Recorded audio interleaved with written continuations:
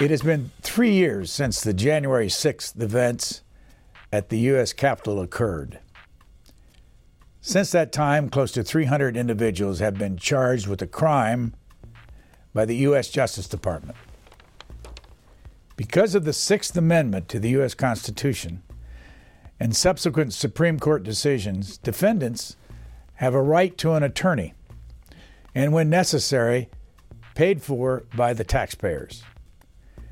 Kira Ann West has been one of those defense attorneys involved in the January 6 trials in the United States District Court of the District of Columbia.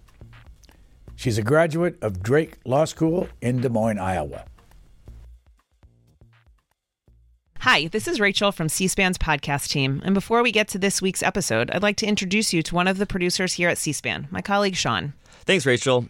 If you're a fan of Booknotes Plus, we think you'll also like our evening newsletter, Word for Word, which brings you a recap of the day's most important political and policy events delivered right to your inbox. Read about what happened on Capitol Hill and at the White House, and watch video highlights featuring the day's newsmakers. Hear them word for word. Join our community of informed listeners and viewers. Head over to cspan.org/connect and subscribe to Word for Word today. Thanks for listening and staying connected with Word for Word. Subscribe now at cspan.org/connect. Thank you. Kira Ann West, can you tell us why you decided to become a defense attorney? I can. I started my career as a law clerk for a federal district judge. I then went to a U.S. Attorney's office in Houston, Texas. I quit my job there to raise two little boys. And when I was not working, I was asked to find a lawyer for someone I knew in the Chicago area who had been accused of a crime that I believed that he did not commit. And I felt from my experience as a federal prosecutor that this would never have been charged in Houston where I worked. And it really interested me and piqued my curiosity. And I thought, well, this is fun. I want to do this. And that's how I became a defense lawyer. How long have you been doing it? I started my defense work in 2004. How about the law part of this? Why did you become a lawyer? The honest answer is I was a piano major in college, piano performance, and it was too difficult to compete. There were so many great pianists. And one of my college professors, Dr. Israel, said, well, why don't you do an intern? You have all the skills of a lawyer. Why don't you do an internship at a DA's office? I did it. I worked on a murder case. It fascinated me, and I said, this is what I'm going to do. How did you get involved in the January 6 trials? I am on a list of court-appointed lawyers in federal court in Washington, D.C., and have been doing that for many years. And when they started being charged, the public defender here, A.J. Kramer, put an email out asking us all to take these cases. And some lawyers said no, thank you. But I was one of the lawyers that said I'd be happy to do it. How many have you done? Of my own personal cases where I'm lead counsel, I've had over 20 cases. But I'm also helping lawyers around the country in a pro hac vice status, which that means, a lot of the people that were at January 6th, they're from other states, and they hire lawyers in Ohio, Idaho, New York, and those lawyers are not licensed or practiced in D.C., so they've reached out to me, and I help them with their cases. So probably 35 of those, over 30 for sure. What's your opinion of this whole enterprise, which I suspect is the largest effort like this ever by this Justice Department? Wow, that's a big question. My opinion is that this is a serious crime that has to be accounted for. A very, very dark day in American history. But I believe what I've experienced as a defense lawyer, which I've experienced for years, is that there is quite a bit of government overreach as far as who they're prosecuting and what they're charging them with. Can you explain that? I can. I've represented a lot of individuals who, I would say the majority of my clients, none of them January 6th clients. They have no criminal history. They did not engage in any violence on January 6th. Some simply went into the building, turned around, and went out.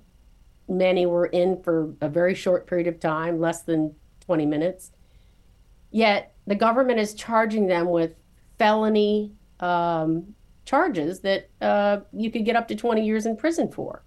That makes absolutely no sense to me. And in the beginning, I had a really hard time because I felt like many people that the people who were responsible for January 6th were not being accountable for their actions, but that's changing, has changed. So that's the best description I can say. Now, the people that engaged in violence, sure, prosecute them, give them years in the federal penitentiary. They deserve it, absolutely.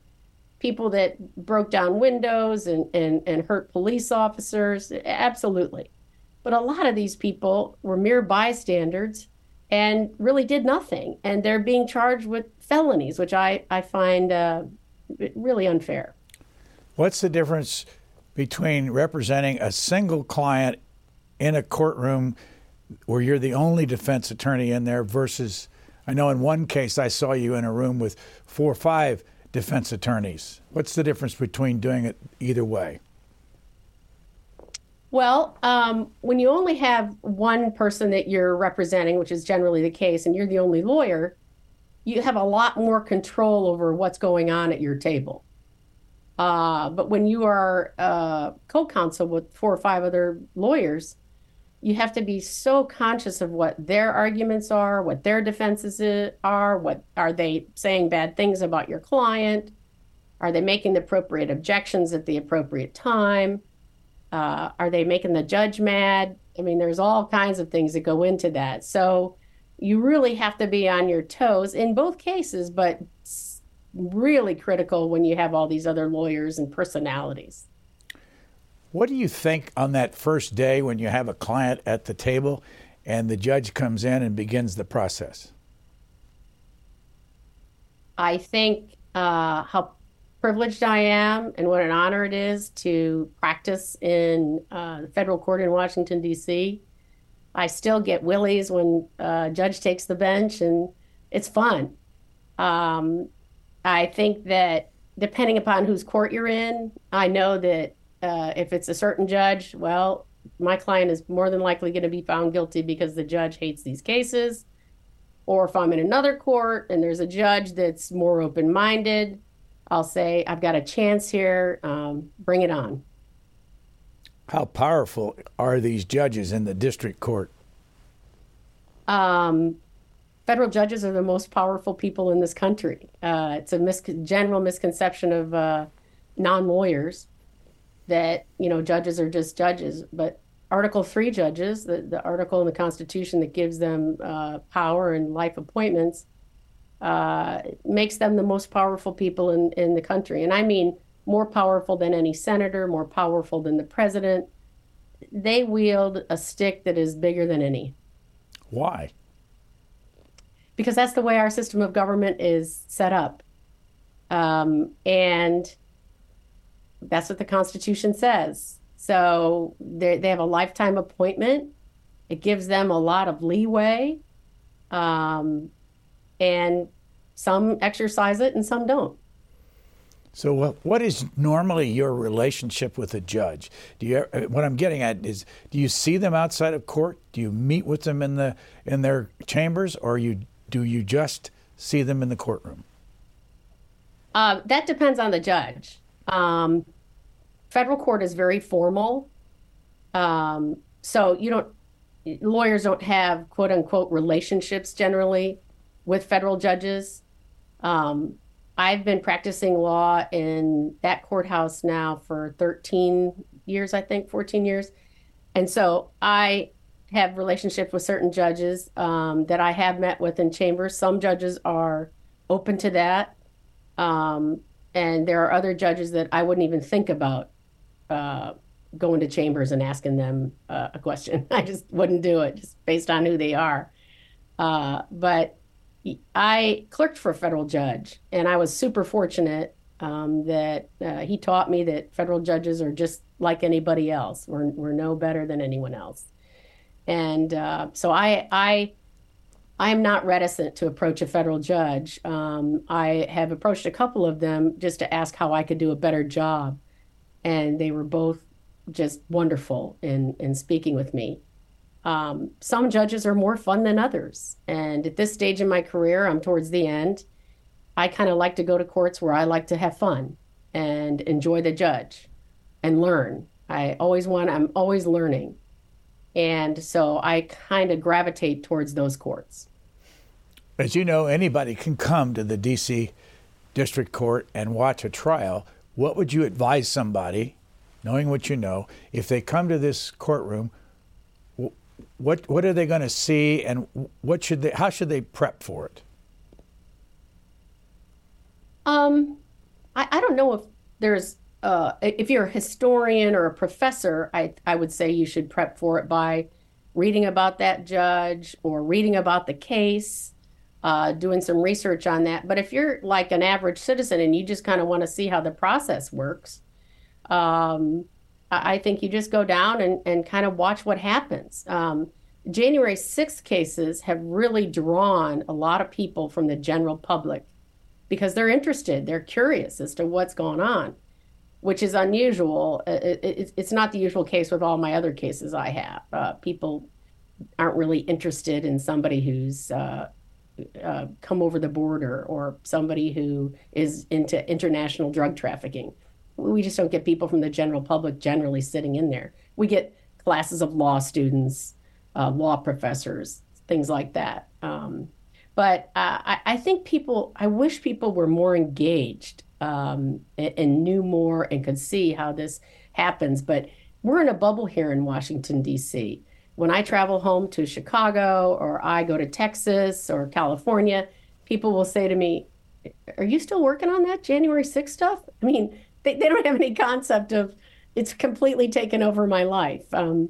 So I wish people, the Zoom during COVID really helped because people could get in the public line and listen. And I encourage people to do that so that they can understand the process. But my advice would be just to get more involved. Here we are in January of 2024. Do you have now anybody to defend in this coming year? Oh my, yes. I have a trial that starts January 2nd. I think Judge Lamberth forgot that the football championships were January 1st, but that's okay. So I'll be starting in his court January 2nd. I have a trial in front of Judge Howell February 12th, and I have a trial in front of Judge Contreras May 27th, and I may have another one coming up. Are these all January 6th? Yes, sir, they are. And what's the difference between somebody who is paid as a public defender versus somebody who's sitting at the table with you who has a lawyer that's getting mega bucks? When you start out being a lawyer, you don't, some lawyers do it for the money. Some do it because they are interested in the law and like the challenge. If I had gone into law to be a rich person, I would have gone to a law firm. I had the credentials, I had offers, I could have done it. But it was more interesting for me to represent people who are, they're marginalized by society. They can't advocate for themselves. And that's very, very satisfying for me. So do I make a lot of money when I'm court appointed? No. Is it enough to live on? Yes. But the people who make mega bucks, I don't know about the difference. They're just making a lot more money. They don't necessarily do a better job. I mean, to be a court-appointed lawyer on the CJA list in Washington, D.C., there's a committee of lawyers that vet those people on that list. You have to be highly qualified and competent. And one thing the general public doesn't know, they're like, oh, I've got a court-appointed lawyer, I better get a private one. That is just so untrue. Some of the finest lawyers you're going to find in this country are working in federal public defender offices, and court-appointed lawyers on the CJA list. So That's a common misconception. And of course, in Washington, D.C., I just pinch myself when I'm in that courthouse because I'm watching some of the finest lawyers in the country whenever I'm down there, and that's really special. What's the difference between a district court judge and a circuit court judge? A district court judge is generally a trial court that they hear cases in the first instance. A circuit court judge is also known as a court of appeals. For example, the D.C. Circuit Court of Appeals, that's the appellate court judge.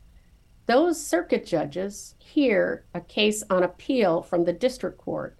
And the circuit court judges, they sit in a panel initially of 3 judges that hear the arguments of each side from the district court.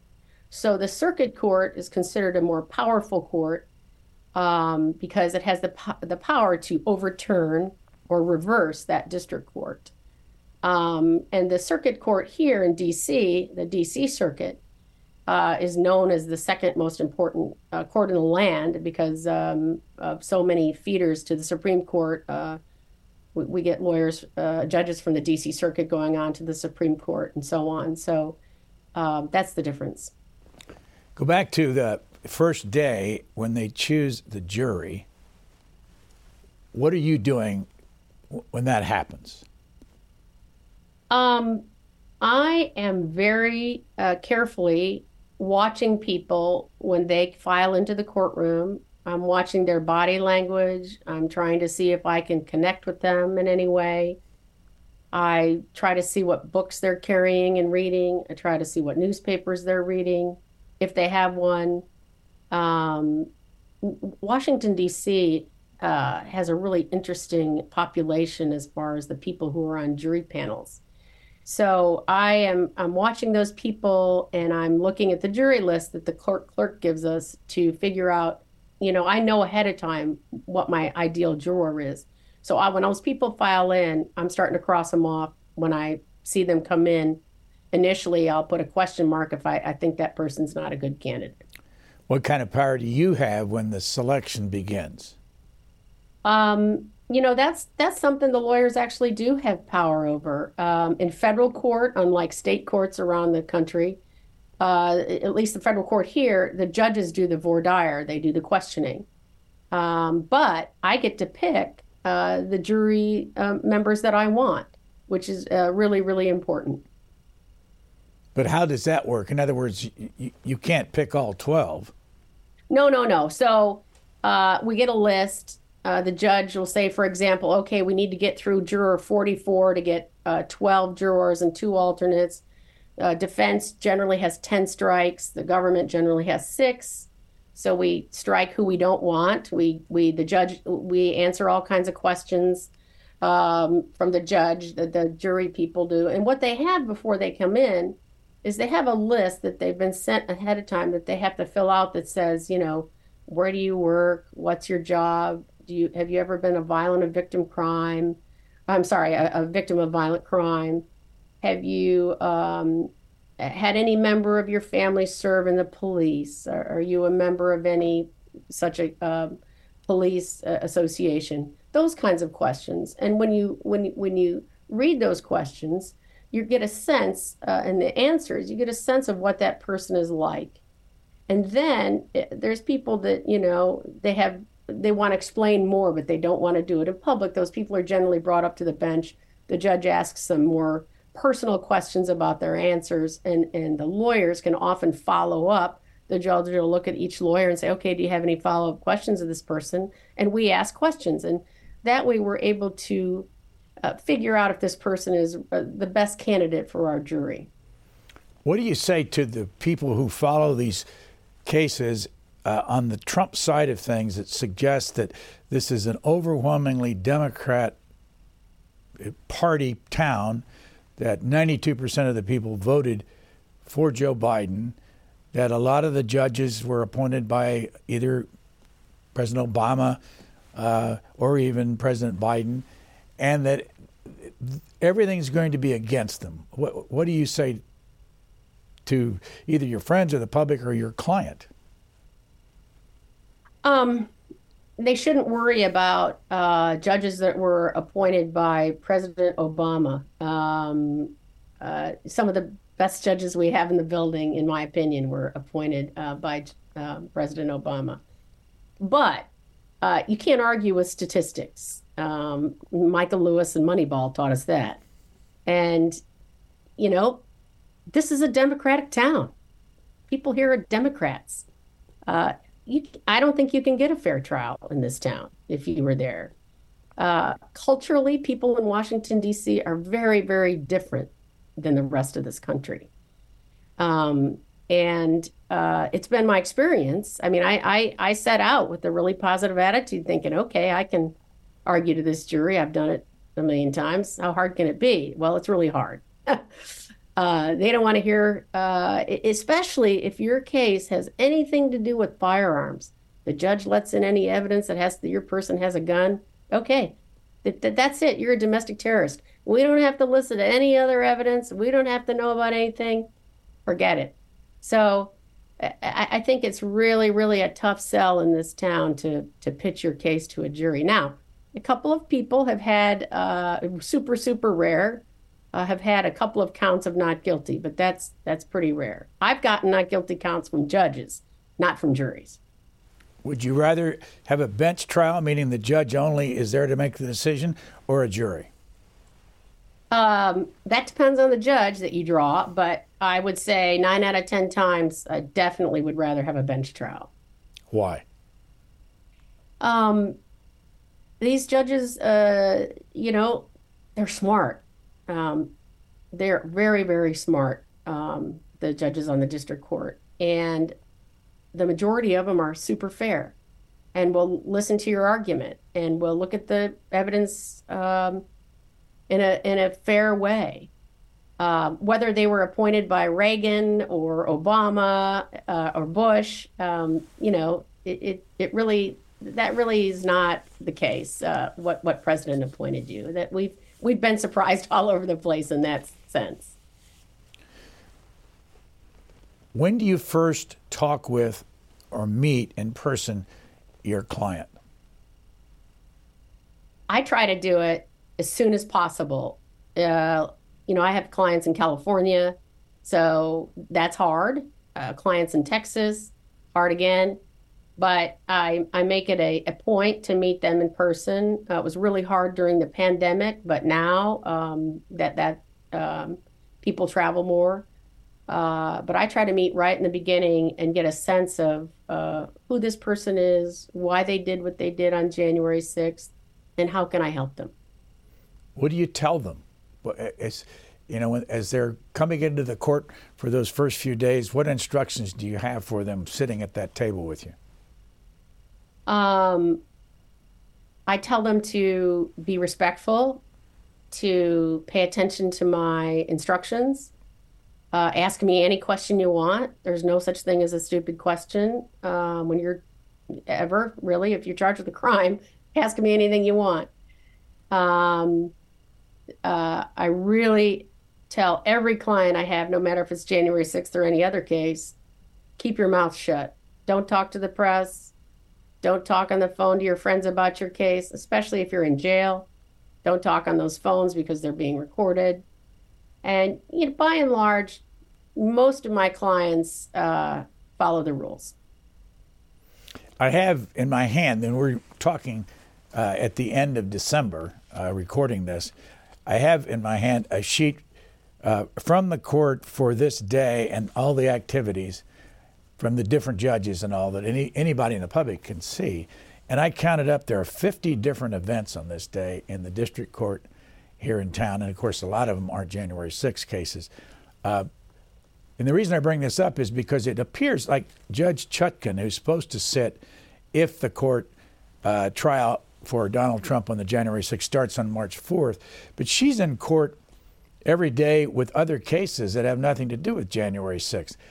What's your opinion of how they keep track of all this? You can see her sitting there dealing with somebody that has a drug issue or a gun issue, and then there's nobody in the court, nobody's following it at all. And then the next day, when she gets to the Trump trial type things, the place is full. Well, not only are these judges extremely smart, they're very hardworking. If you're in trial with Judge Maida, you better be at the courthouse at no later than 8 a.m. and you're going to stay after 6 or 7. That's just how it works. They work hard. So they also have law clerks. And the law clerks they're all Ivy Leaguers. They're all super smart and they work hard. So their law clerks are keeping track of what's happening. Their courtroom deputies, who are also hardworking, they keep track of all that. So they have a staff that, I wasn't a law clerk here, but they keep track of things. Plus, you have the clerk's office on the first floor.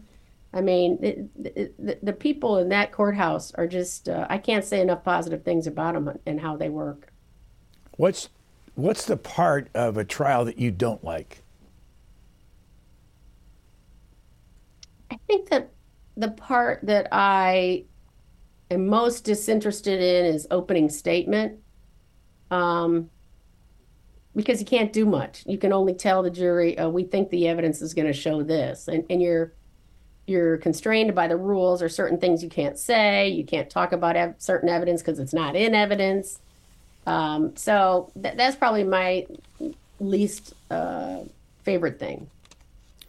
I saw a quote from you that has to do with this appeal on the obstruction issue. I'm going to ask you first what it is, but also I see you saying this is a watershed day. And you said this a couple of weeks ago when the Supreme Court agreed to hear this case. What were you talking about? What is this obstruction issue and the Supreme Court? Well, there's a case in the D.C. Circuit that was appealed to the D.C. Circuit, United States versus Fisher. And the D.C. Circuit held that the statute, 18 U.S.C. 1512C, does apply to these January 6th cases because, when we started these January 6th cases, the government starts charging all these statutes that none of us have ever seen before. I mean, most of us, I should say, 99% of us. So our argument is, well, this doesn't really apply to people protesting. This statute applies to people who are fixing trials or testifying falsely, who are obstructing an official proceeding. And the D.C. Circuit panel said, no, that's not right. It does apply to January 6th protesting. Okay, so that case was appealed to the United States Supreme Court, and a petition of certiorari is how you appeal your case to the Supreme Court. What does that mean, certiorari? It means that the appellant is asking the court to hear their case, and cert I think is granted in less than 1% of cases. I'm not sure about that, but it's almost impossible to have the Supreme Court hear your case.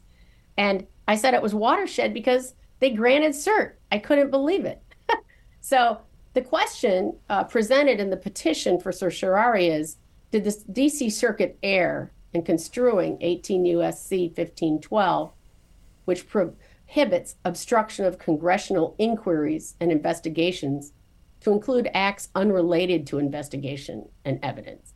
That's a lot of legal mumbo jumbo, but basically the court is saying, hey, we're not sure the D.C. Circuit got this right. We're gonna hear argument in this case, and we're gonna decide it. So for January 6th defendants, what this means is, hey, even though you were convicted of this, the Supreme Court might throw it out. So if that's the case, if that's how it works out, a lot of people with felony convictions are going to have those convictions reversed, which is a big deal. Is it automatic that they'll have them reversed? I don't know that it's automatic. I think that it automatic. I don't know if that's too strong of a word, but I think pretty much that what they would do, say, for example, if the person has already been sentenced, that defendant would have to be resentenced without that 1512 count. And so the district court then would have to rehear all these cases again. And so what we as defense lawyers have done is said, hey, I have all these trials set in 2024, but what if the Supreme Court says that 1512 isn't viable anymore? Then why have that trial? So that's kind of the posture where we are right now. This week earlier, Judge Maida and Judge Nichols both continued cases with these statutes, 1512, until after the Supreme Court makes a decision. So I don't know of other judges that have or if they will. What does continued mean? Continued means like say, for example, I just told you I had a case set January 2nd. Continued means it would be set farther down the road, maybe to July or August. So let's go back just for a minute to your early days. Where is home for you originally? I was born and raised in Morris, Illinois, a small farming town south of Chicago. Where did you go to college? I went to Illinois Wesleyan in Bloomington, Illinois, which is a small liberal arts school. And your major there was? Piano performance. Do you still play the piano? Not like I used to. Not like I when I retire, I just bought a clavichord. I'm going to try to learn that, and we'll go back to my piano playing. Where did you get interested in piano? I was a little kid in Illinois, and I had a lot of energy, and somebody suggested that I take piano lessons. I was raised in the Presbyterian Church, and there was a lady there that taught piano who also went to Illinois Wesleyan, and she was my piano teacher. And I liked it. I was in church every Sunday playing the piano or singing in the choir, and I just loved it. Did you have any knowledge or interest in the law when you were in college? I did. I think after my sophomore year of college, I started taking more history, and I took a philosophy course. I also took a lot of Spanish.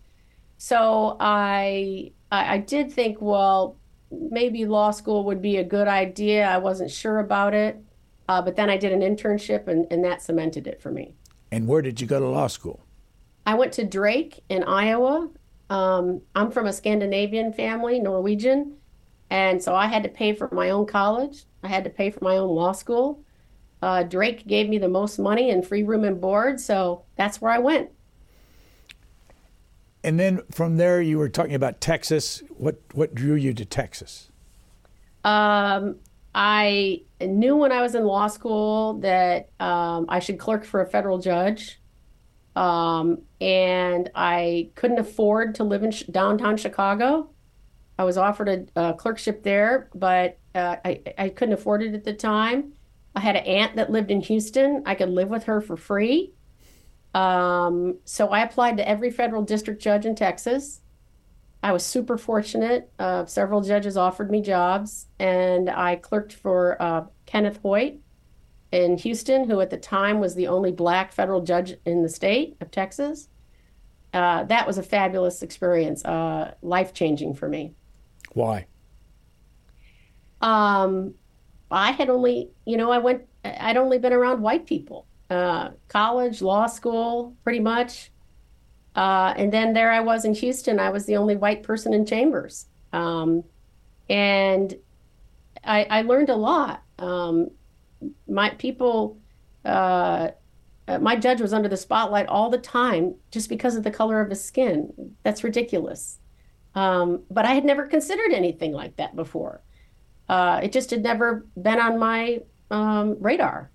So that was a super powerful experience for me. And I still have a very close relationship with my judge and the secretary that worked for him. What court was it? It was a district court in the Southern District of Texas in Houston. A U.S. district court? Yes, sir. And as I know, when I sit in the court, I wonder how many people are behind that judge I see up in front of the court. Can you answer that question? I mean, when it comes to clerks, how many clerks do these U.S. District Court judges have here in Washington?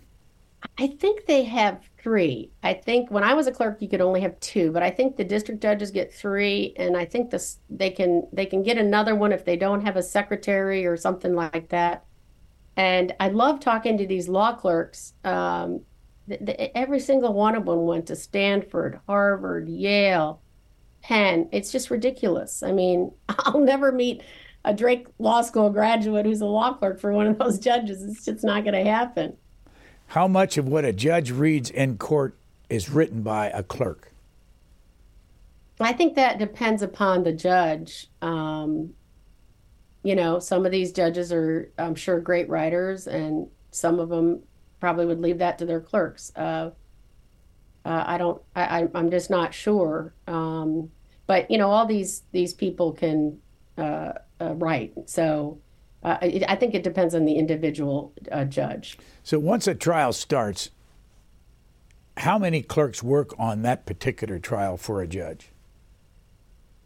I think it's courtroom by courtroom, and it depends upon how fun or exciting the trial is. I think that generally a law clerk is assigned to the case. And then if the case is big, I'm sure the judge will draw on another law clerk to do certain things on that case. I'm not sure. But in the last case I tried, all three law clerks were in the courtroom a large part of the time. And then there's 5 or 6 interns sometimes for that judge. So they'll be sitting there watching the trial or doing certain things. And these judges give these law students opportunities in their courtrooms that are just phenomenal. I mean, it's just great to be able to sit there and watch that as an intern. What do you think of the prosecutor? That depends on the prosecutor. In general, what do you think of these government prosecutors that are trying these January 6th trials? That's fascinating. I have met, it's so huge that the D.C. U.S. Attorney's Office can't handle it. So they've recruited prosecutors from all over the country, and I have met some of the nicest people, prosecutors, just lovely. In D.C., and things are more laid back in, say, Utah, okay? In D.C., it's war, generally. These prosecutors, not all of them, but they're pretty much they're coming after you. Why? That's a good question. I guess maybe they're true believers in some sense. They just I don't know what it is. But they're not all like that, but many are. Have you seen anywhere, I've tried to find it, the cost of this January 6th Justice Department U.S. Attorney effort?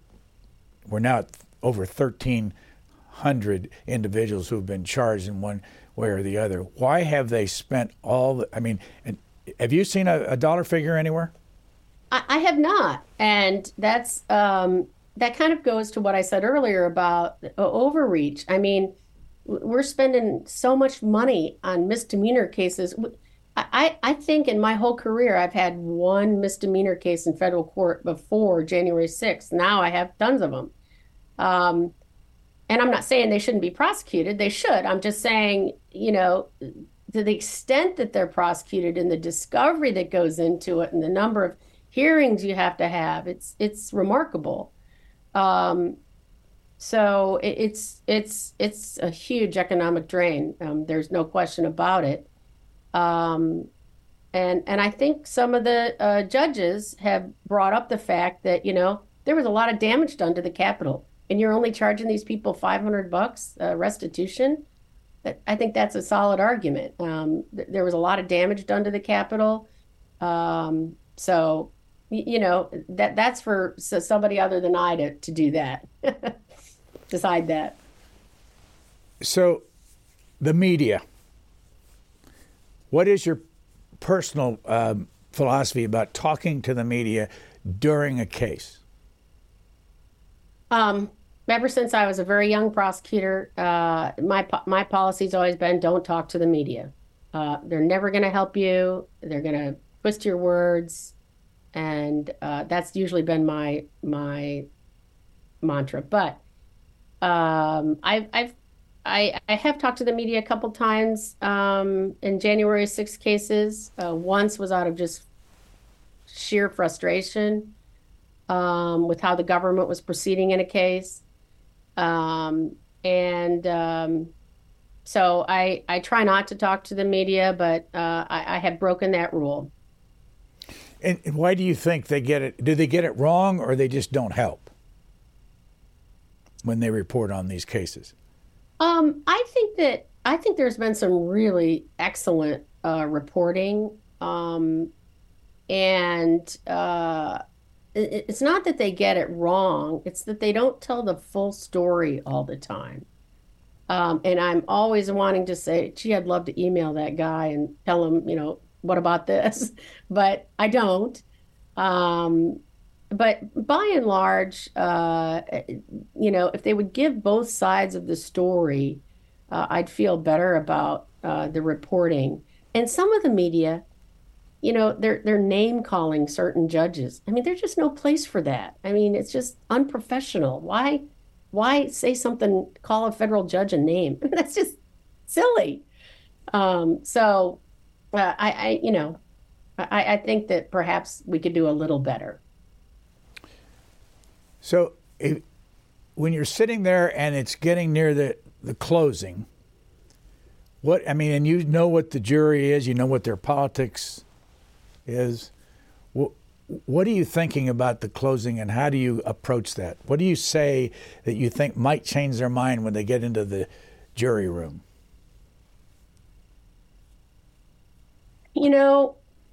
I try to harp on the burden of proof, which is in a criminal case, the hardest burden is beyond a reasonable doubt, and try to tell them, oh, well, if there's a little evidence that this happened, that's not enough. You got to be pretty sure about it.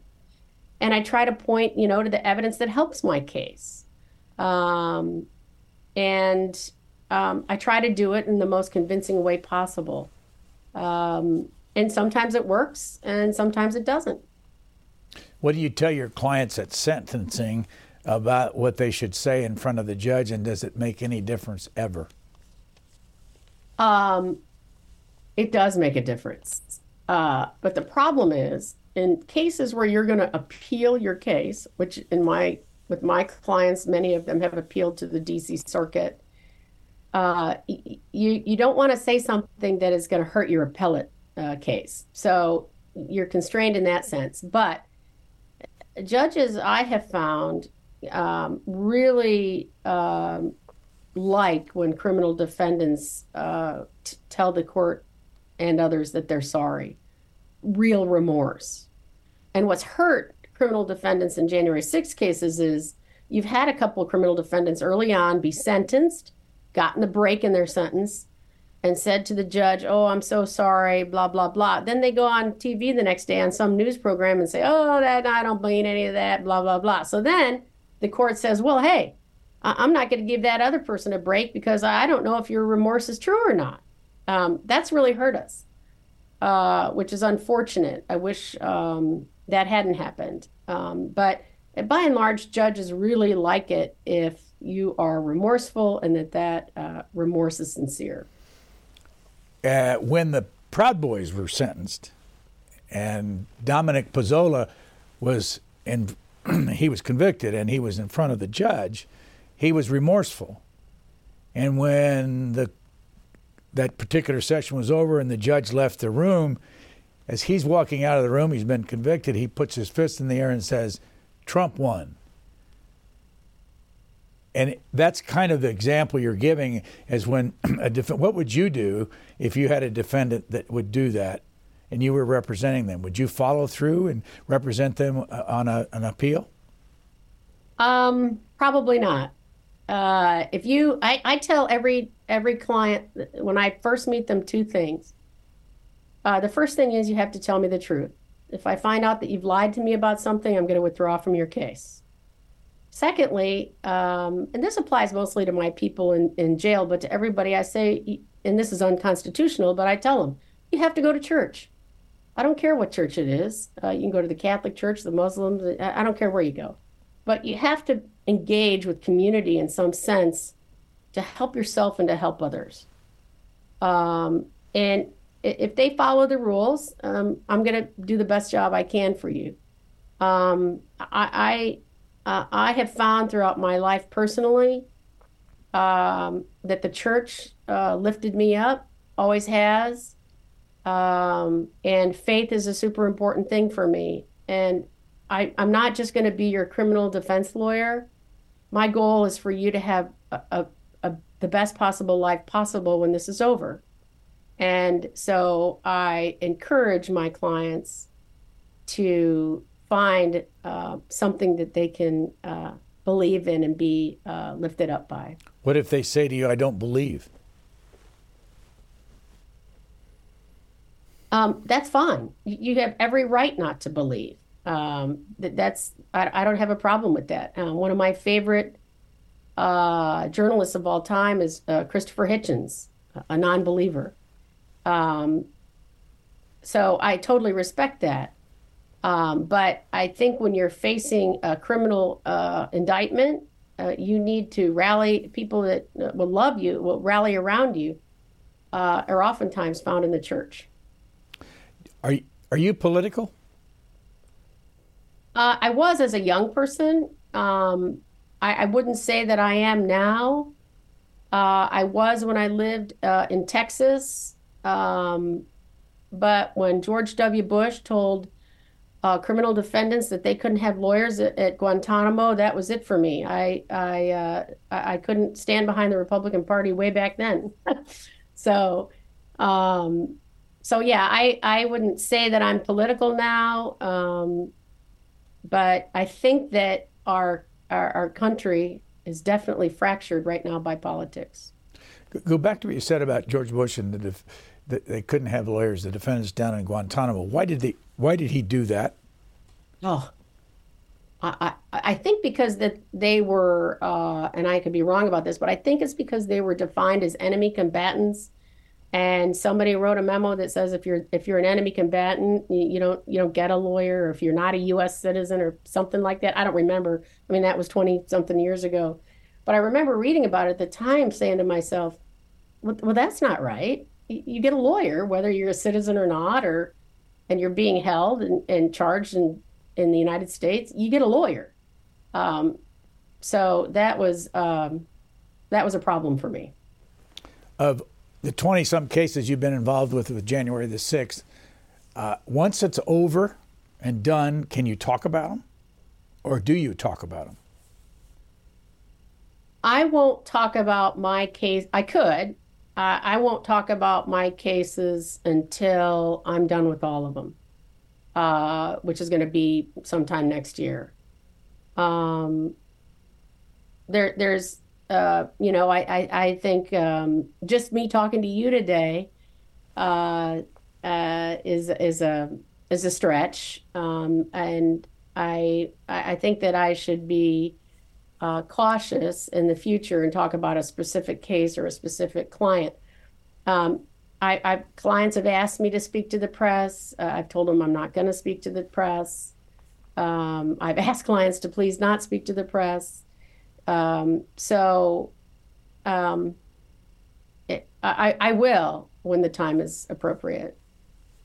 Let me go back to, I kind of asked this in the beginning. When I ask it again, for people coming to the court, give us some tips as to what to look for in the middle of one of these trials.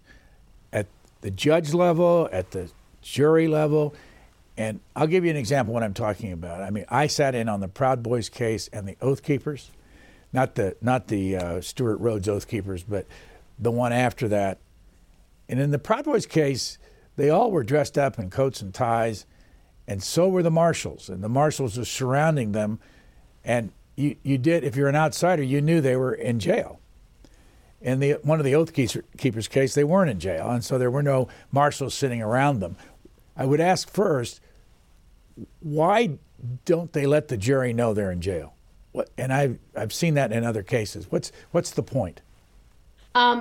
There's a case that says, and this all stems from innocent until proven guilty. It's a case that says it's a reversible error to tell the jury that they're currently incarcerated, because that goes to guilt. If you weren't guilty, the judge wouldn't put you in jail waiting trial. I mean, so it's unfortunate that you noticed that there were marshals in suits in one case and not in another, because then clearly the jury could figure that out too. So what would I tell a person to look for? I would, somebody gave me advice, great advice, when I was a very young lawyer. They said, what you need to do, the best criminal defense lawyer in Houston is Dick DeGuerin. You need to go watch him in court. And so I would take vacation time when I was a federal prosecutor, and I would go down to the state courthouse and I would watch Dick DeGuerin. And I'm telling you, what an education. So I would tell people here, if they asked, what lawyers to watch. We're all not created equal. There's some lawyers that are really incredible, and I would tell them to watch certain lawyers. I would tell them to keep an eye on the court to see how the judge treats it. After a few days, in some courts, you can tell what lawyer is making the judge mad and what lawyer isn't. I would watch the jury to see their expressions when someone testifies. I think that whether or not that person is believable and how it affects everybody. I tell my clients when they're in court, we call it a game face. I said, you can't make an expression when somebody testifies about something falsely. You just gotta just really check your face, be respectful, and try not to, send a message to somebody, because that's not why we're here. When Kevin McCarthy was Speaker, he released some of the video to the public from the January 6th event. And now currently, this Speaker says he's releasing everything. I'm speaking for myself. I haven't seen much of this that's been released. But I would ask you, when you heard this, what was your reaction? And do you, as a defense attorney, have access to all that video and as you plan for a trial? I'm a big believer in the public's right to know. So are the federal courts. The D.C. Circuit is huge on it. So that doesn't bother me. But I think that the public has a right to know what went on. Do I have access to it? I do. There is a program set up just for defense counsel called Relativity. It's so complicated and hard to use that I hired a lawyer to do it for me, who's an expert in it, Miss Cubbage, Nicole Cubbage. She's a University of Texas lawyer.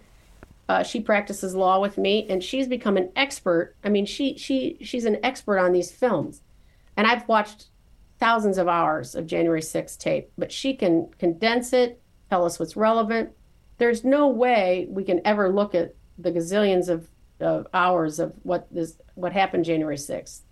But with the advantage of facial recognition, the government can say, okay, here's the 10 videotapes that apply to your client. And that's kind of what the judges have gravitated to. They're like, okay, if this is specific to your client, what more do you need? Is I've heard from the bench. So I have access to it. I've tried to watch all that I can. Sometimes the government thinks they've given us everything and they haven't. They've missed some things. Sometimes it's good for our clients. Sometimes it's bad for our clients. So I feel like I've had to decline doing other kinds of cases because you really have to see this stuff and live it to understand it on a daily basis. Can you do it from your office, or do you have to go somewhere? Oh no, you can do it remotely. I in the very beginning, it's like binge watching on Netflix, but it was January 6th. How effective or how important has it been the way that prosecutors have used the video and the telephone information and the information from sites like Telegram and Rumble and all these places during these sessions that you've been involved in?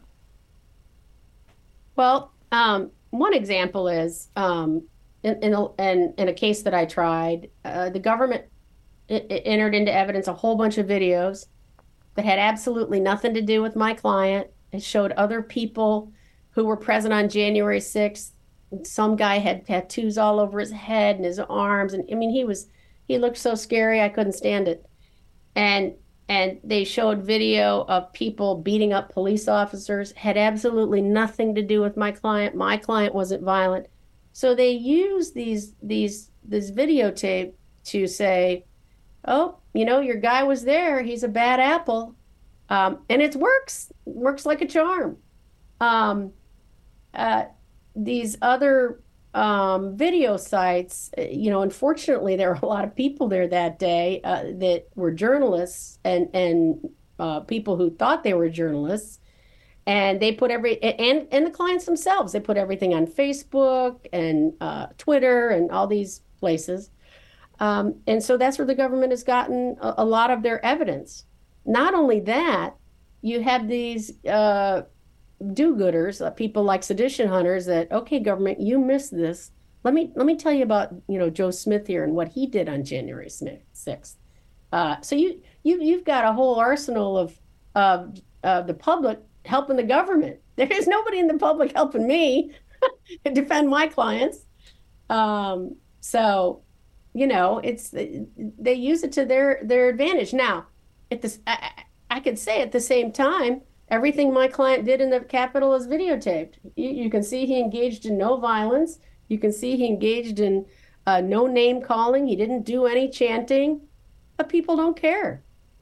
They just don't care. I want to ask you an insignificant question for somebody that's not been in a courtroom, but especially during the Proud Boys trial.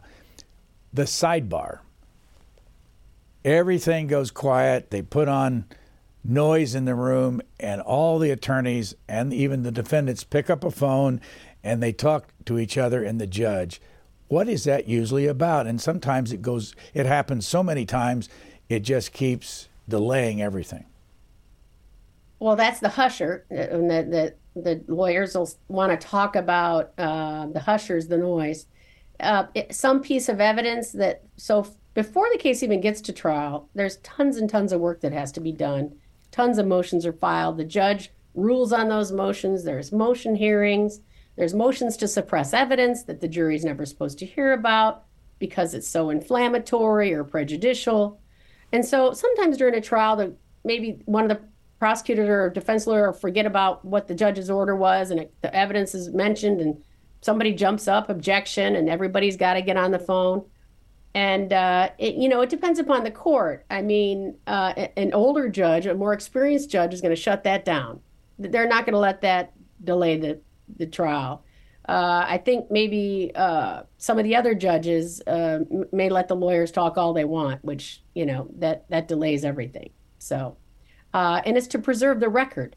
You want to make an objection. If you think the judge is making an evidentiary ruling that's mistaken, you want to protect what we call protect the record. We want to make a record of the judge's mistake so that we can argue it on appeal. I assume, I've never seen it, but watching the reporter do a transcript on everything that's said in that courtroom, do you have access to that transcript? We do. These court reporters, God bless them, they work all day and then they go home and then they have to do what's called daily copy. They transcribe it at night. So they're pulling the two shifts.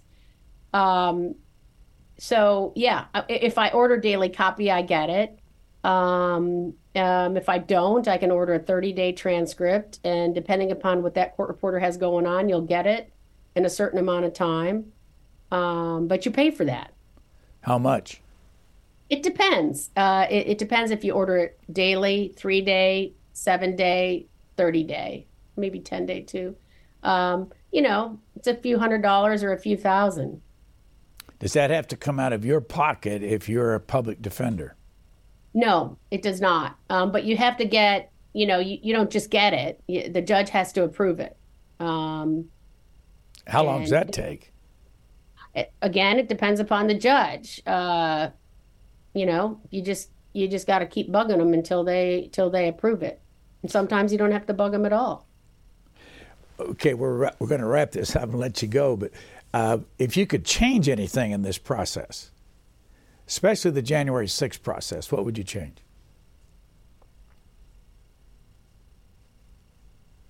That's a good question.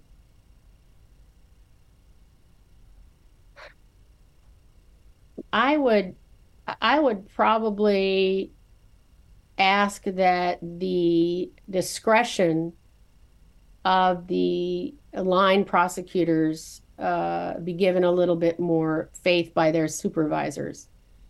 There's a lot of really good prosecutors, smart, fair, honest, and they don't have any.